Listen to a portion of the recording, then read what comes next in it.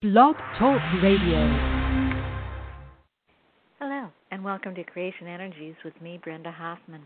For those of you who'd like to read my written blog, that's at LifeTapestryCreations.com, LifeTapestryCreations.com. And as I always say, it's two different channels. I do it on different days so that we get the most information possible. And isn't a lot going on right now, politically, health-wise, whatever. It's a lot happening right now. So let's see what we get for the next few days. Dear ones, it is chaotic, and it's going to get more chaotic. Not necessarily for you, but for those outside of you. And the reason we say this, and I know many of you are feeling great trepidation, is like, oh my, what's going to happen now? What's going to happen now? Is that, when you are destroying a building, the first swipes of the upper top doesn't matter much, but then the walls go down, and finally all that's left is the bare earth. And what you have taken down until now have been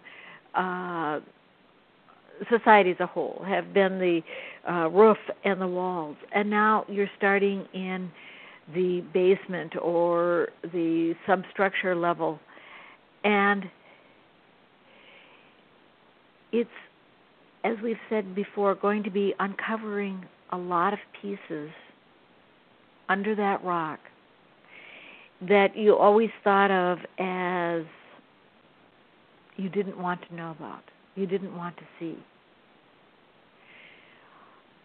But because of what's going to be happening in the next few days, you can no longer ignore.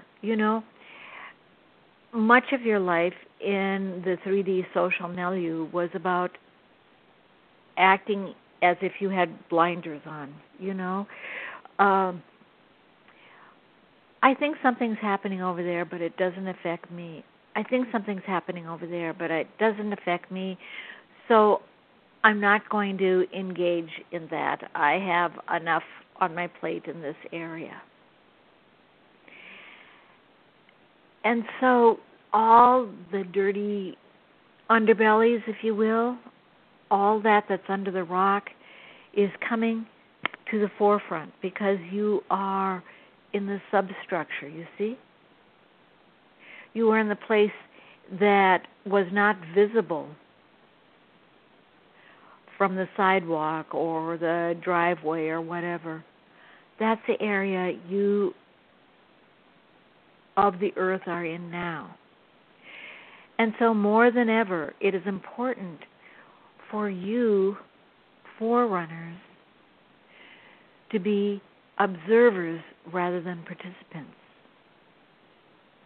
Because much of the substructure is healing of those awakened after you and those awakened after the second wave, the third wave. They're the ones acknowledging pieces that they were afraid to acknowledge before. So as a participant, they are experiencing all that's under the rock, all the icky things under the rock or in the substructure of the building. Perhaps the cockroaches, perhaps the snakes, perhaps things that, for the most part, aren't something that humans as a whole move towards, you see. And their cries for help are going to be revealing and persistent. And you are going to find it difficult not to move into that. because of your caretaker background. And there's another piece that perhaps you have never thought of. You've been moving through your transition for years. And so you were quite used to the 3D, 5D, and beyond dance. You're quite used to that, jumping back and forth. Those following the second wave are not going to be as comfortable doing so. You see, because you paved the way. So it is easier for you to fall into the caretaking role than will be true for those in the second, third, fourth, fifth waves, because you cleared the path for no longer needing to do that. But those following you, those in the second wave and those in the third wave, will cry out for help, because what they are going to be exposed to and what they are going to expose will be painful, will be icky, will be pieces they don't want to look at, and no one else does either, you see? And so they will cry for help, for somebody to put the rock down, to put the building back together, and that someone will be you. Do you see what we are saying? For those in the third wave, can't help. They're barely making it themselves right now. They're starting out their transition. And those fully enmeshed in 3D don't care.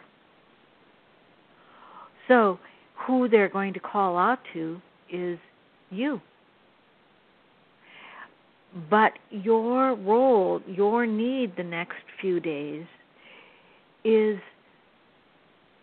to encourage them to find the strength within themselves. You know, if you think of those following you as your younger siblings, you couldn't go on every date with them. You couldn't go to school with them every day, even though sometimes you wanted to take care of them, you see, but you couldn't. And so it is now. They are creating their own path in their own way, and it is different than yours, but they are creating a path. And just as you were strong enough to move from step one to where you are now without assistance, so are they. And granted, you were saying, well, you had assistance from the universes and whatever. You did, but they weren't walking beside you on Earth, holding you and hugging you physically. You see what we were saying? That is what we were saying. You are still a physical being. And well and though they have assistance from the universes and from what you've done, they still will cry out for help. And so we implore you, yes, implore is the correct word, we implore you to allow them the freedom to be. They are not your poor siblings. They are not your weak friends. They are as strong and capable as you. And if you carry them, what will happen is you will lose your focus, and they will merely prolong the agony. You see? So, allow yourself to be a participant. Encourage yourself to be a participant. Isolate yourself if you need to. For this is none of your business. Uncovering the rock, finding the cockroaches in the lower level. You've done all of that. Ad nauseum. You've done all that. So allow the same freedoms for those following. They are not poor weaklings. They are as strong as you. And they even have the added benefit of seeing what you have done. You changed the world and then started on yourself, you see? So, in truth, They have an easier path than you did. They are as strong as you. They are as strong as you. Allow yourself to know that. And allow them to be and find their way without dragging you down and prolonging their agony. So be it. Amen. Thank you for listening. I'll talk to you again next week.